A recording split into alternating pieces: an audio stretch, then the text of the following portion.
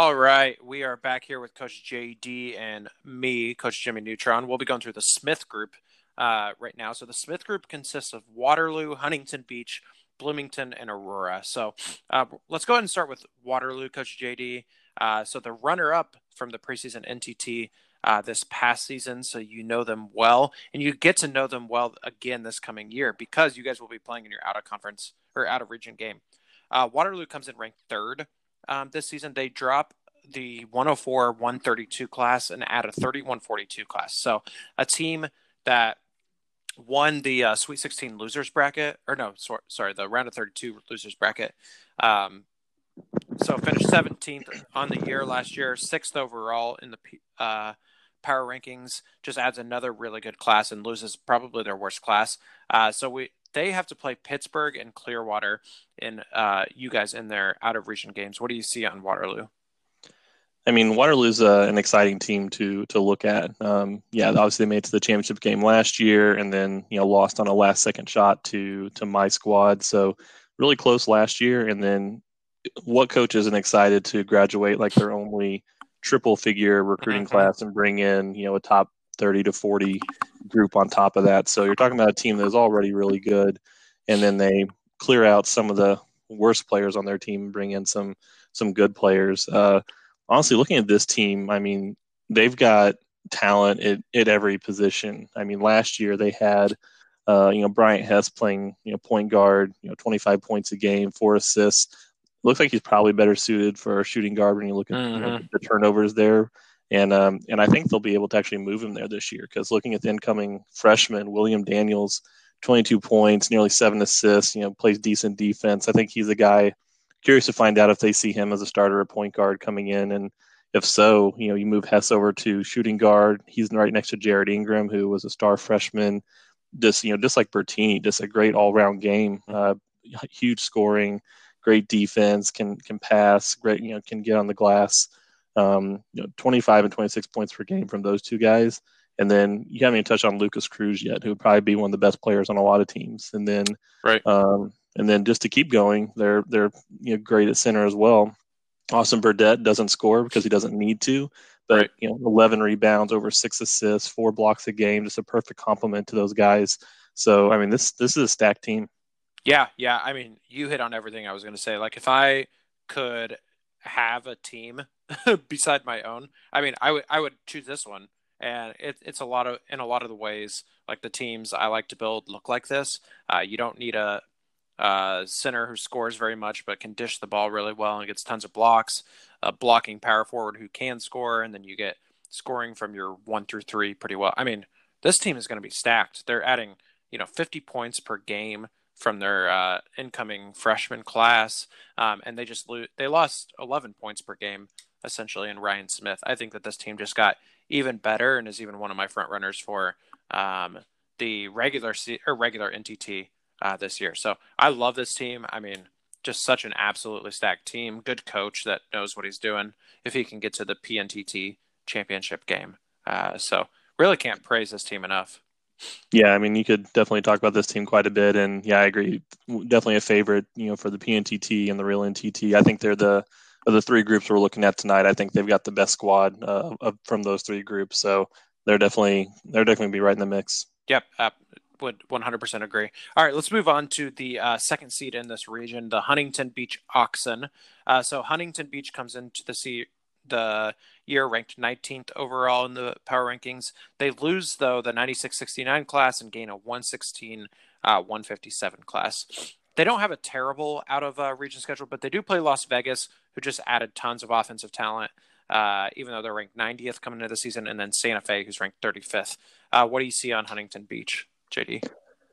Yeah, I mean, it's kind of interesting to look at this team and see them as a top 20 overall on talent, because this is a team that seems to me kind of like a little bit more of a sum of its parts, as opposed to some of your other teams that are just have a star player or two.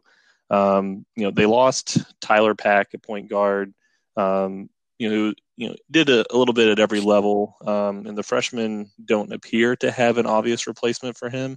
So I am kind of curious to see what they're going to do at point guard. But maybe Davion Branch off the bench looks like a guy who could maybe step in there. Stephen Wallace, though, is their returning leading scorer, best all-around player. So, good scoring, contributes at every level. Hands are a little shaky, but overall, I mean, for a freshman, had a great season, so they're going to be relying on him. But where they are going to be strong, though, is the front court. They bring back most of the guys there. Braden Bethel's gone, who was a reserve, but you're bringing in two guys, 6'10", 6'11", Tristan Stewart, Nelson Pickett, who strong rebounders, 3 blocks, 4 blocks a game. Stewart scores a little bit more, so I think he's probably going to factor into the starting lineup. And then Pickett, if you can have a guy that blocks 4 shots off the bench, a lot of strength there. So those guys in the junior class, they'll be a good team. Yeah. Like you said, it's like nothing really stands out with this team, but definitely a good overall team. And I mean, they have to have good defense across the board, forcing a 48% true shooting percentage last year. And then, I was wrong about this class, incoming freshman class being good, but I do think the returning guys are probably pretty good at defense. And he likes to sort of do the normal, it seems like, outside of the center position for just like minutes for his guys. So loves to sort of spread it out so you can't really like focus in on one guy and throw him off their game. Yeah, and that's something the incoming freshmen, they will allow him to continue doing that, and you return your guys that had the most minutes there, and German Thomas, Abel Martinez, 25 and 28 minutes there, so neither one played heavy minutes. And then Stewart and Pickett, they play for a lot of teams, start for a lot of teams. So yeah, I'll be really curious to see how he does the front court. Maybe everyone gets about 20 minutes a game until someone really steps up and shows they deserve the minutes. But Right. those guys, the front court, and they could just go big too. I mean, who knows? Maybe Stephen Wallace slides down the lineup. Maybe he can play shooting guard, and then you get an extra big guy in the lineup, and gives them even more of a height and rebounding advantage. So really curious to see what he does with the big guys. Yeah. I mean, this team is just like Wing City, isn't it? Like everyone is between 6'8" and 6'6". Like it's a funny team outside of like 3 or 4 guys. So yeah, definitely an interesting team. I don't know. I'm interested to see how they do it.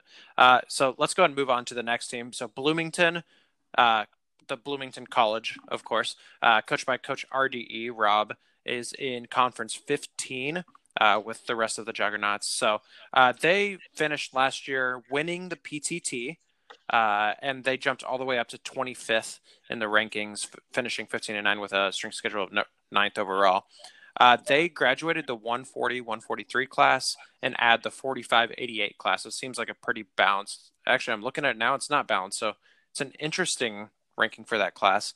And then they play out of their region. They play us, Rochester. We're ranked 50th, and Culver City, who we just talked about in the last group, ranked 74th. What do you see in Bloomington?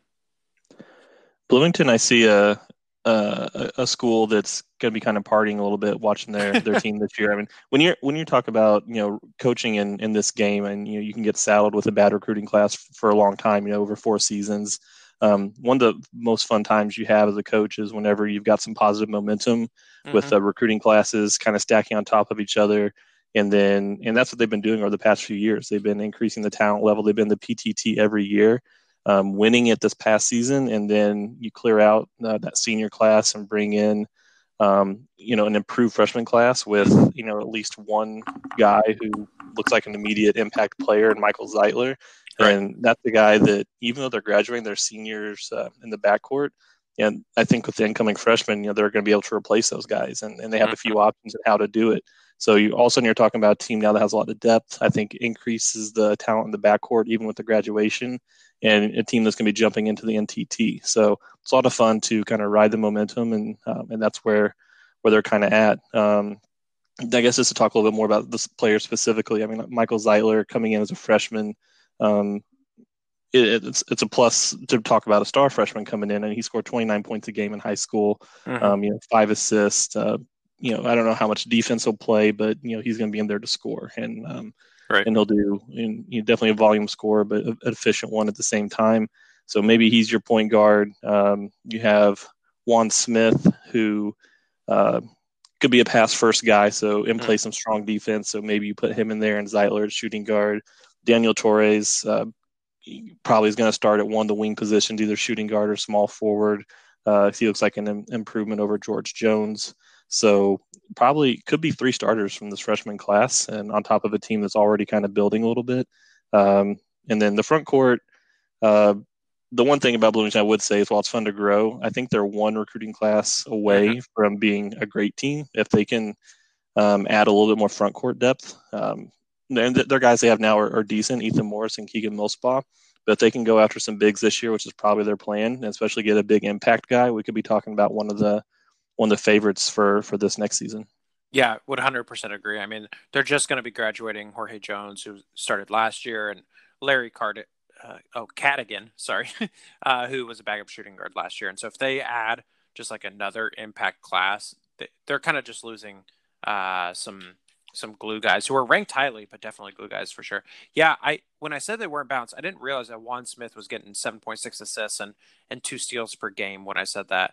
I would be interested if they sort of do the like Smith Zeitler Torres all through 1 through 3, and then switch Zeitler and Smith based on like which guys scores for the other team between the point guard and shooting guard. Put the better defender and Juan Smith on that. They're definitely a good team, but like you said, no one like maybe Zeitler can take over for them, but I still think that they're one other sort of takeover guy away from being like real noisemakers in this league. I would agree with that. Yeah, again, I think you're definitely still talking about a team that's going to be the NTT this season to finally get over that. Mm-hmm. Because they're not necessarily graduating anyone that will really hurt. They can maybe take some chances, get in on some of the big ties for the big men that always attract huge ties, and maybe take a lotto ticket or two and see if you can fast track yourself to real contention. Yep, 100%. So let's go ahead and talk about our last team in this group, and it's a team I feel really bad for because they have some talent here, but they're playing in a really, really tough conference. So it's Aurora Roaring Lions, easy to say, coached by M. Cook 19 out of Conference 21. So they come in the 172nd ranked team in the league. They lose the 91-140 class and gain a 168-169 class. And then their out of region games are not tough. They play Harrisburg, Dearborn, Bob Beach. All are in the triple digits in terms of PR. And so some good coaches over there. But, Bob Beach just lost Slusher. Still has some good players there. So this is a really interesting team in Aurora. But I'll let you talk first, Coach Judy. Sure. I mean, Coach M. Cook, he's had a little trouble getting the star players to sign on the dotted line to come in and try and jumpstart the rebuild. So, been put together, a couple of classes that have some contributors, but kind of lacking that star player, especially with Landon Lewis now coming into his senior year. Right. I mean, it's going to be important to replace him. But I mean, while we still have him for another season, you're talking about a guy that did score nearly 29 points a game. So obviously, any success they're going to have in this group is going to be on the back of what he can do for them. Samuel Flemister next to him is a guy that definitely can score a little bit. Probably needs to shoot from the outside a little bit more, but doesn't appear to really like passing or defense all that much. So you kind of wonder if there's some issues in the locker room, with him. But they need his offense, so they need him out there, playing his best. Looking at the freshmen who might come in and help out, I mean, you have Grayson Johnson, who is going to have to, I think, play a point guard. I think you're going to need his offense. Certainly, you return Joshua Larkins as a senior. Decent hands, some defense. I think you're going to have to. I think Grayson Johnson's going to, take over at point guard. And then looking at their front court, they graduated Joshua Brim at power forward. Christopher Grimes is big, 7'2", but you're talking about a guy. Well, I think even over 30 minutes, he was about 10 rebounds, but not much of a defensive presence. So I feel like he's the guy that's in there to kind of stand tall and try and grab some rebounds. So maybe not really a talented guy. So I think you're looking at the incoming freshman again, Austin Van Zant. I think can contribute there. He plays some defense. Maybe can rebound a little bit. So I think he's a guy that probably is going to slot into the power forward spot for him. So anytime you can bring in a couple of freshmen, they're going to join the starting lineup. You kind of wonder if they can do better than the guys that are going out. Mm-hmm. Yep, 100% agree. And speaking, I just talked about Max Slusher, the guy who had 9 assists last year, and that was his career high at point guard. Samuel Flemister had 1 assist last year on 30 turnovers. That's incredible, playing almost 28 minutes a game. I mean, small forward, you're going to get a little bit more assists usually, and so 1 assist, I love that. So we got our new Max Lester assist watch candidate, I would say, in Samuel Flemister. But I mean, Yeah, and I'm sure the shot settings for those guys are probably 9 anyway. they have to be. But I mean, he's still shot 56% both from the field and from three. I mean, he only took 1 3 a game, so I mean, it feels like you need to give him a little bit more of a green light to shoot from the outside. They don't shoot much anyway. I mean, they only shoot 4 a game, so that's kind of by design. But maybe you need to try and let those guys air it out a little bit more and see if that can help. Yeah, especially because he doesn't. I mean, I understand Landon Lewis gets to the free throw line 5 times a game. Like, that's pretty important. But Samuel Flemister just does not get to the free throw line that much. You might as well let him jack it up. I mean, he went, I think, 14 for 26 or something like that this past year. I mean, you might as well see what you got in Flemister from three, right? Especially when you're playing some of these other juggernauts. Coach M. Cook is a really, really nice guy. We would trade some scrimmages in test league, so feel bad for him, but Coach, keep grinding. You're gonna land somebody. Let's go ahead and talk about what we foresee happening with the Smith group. So I'll let you go and go first, Coach JD. Yeah, I mean, as we talked about, obviously Waterloo is a favorite for the entire tournament, and they're the clear favorite, in this group. And then, Huntington Beach, it's a strong team. Bloomington's on the upswing, so those are two teams that are going to be battling it out. I didn't look at the schedules as closely as you did, but I mean, just on paper, those are teams that both of them are going to be in contention to make the tournament round. Strong teams, and Aurora, they're going to need more talent to get there. Most likely, we'll be watching to see what Landon Lewis can does, and maybe how many assists Flemister can get this year. But I mean, they're not, honestly, they're not going to compete in this group because the first three teams are all teams you're talking about as NTT teams, and it's going to be tough for them. Yep, 100% agree. I mean, so I had Waterloo going 6-0, even though they have to play you guys in Pittsburgh. I mean, this team. Love your team, but this team is just so good, and it's hard to see them lose. I had Huntington Beach go 4-2 because they play some harder out of conference or out of region games. Bloomington also going 4-2, and then Aurora going 1-5. And so I have Waterloo winning this group fairly easy, even though it's a little bit of a deep group in Huntington Beach and Bloomington. But I think that they're going to pull it out. Yeah, tough to disagree with any of that. Yep. I mean, you just mentioned some guys. Do you have any other guys to watch in this group?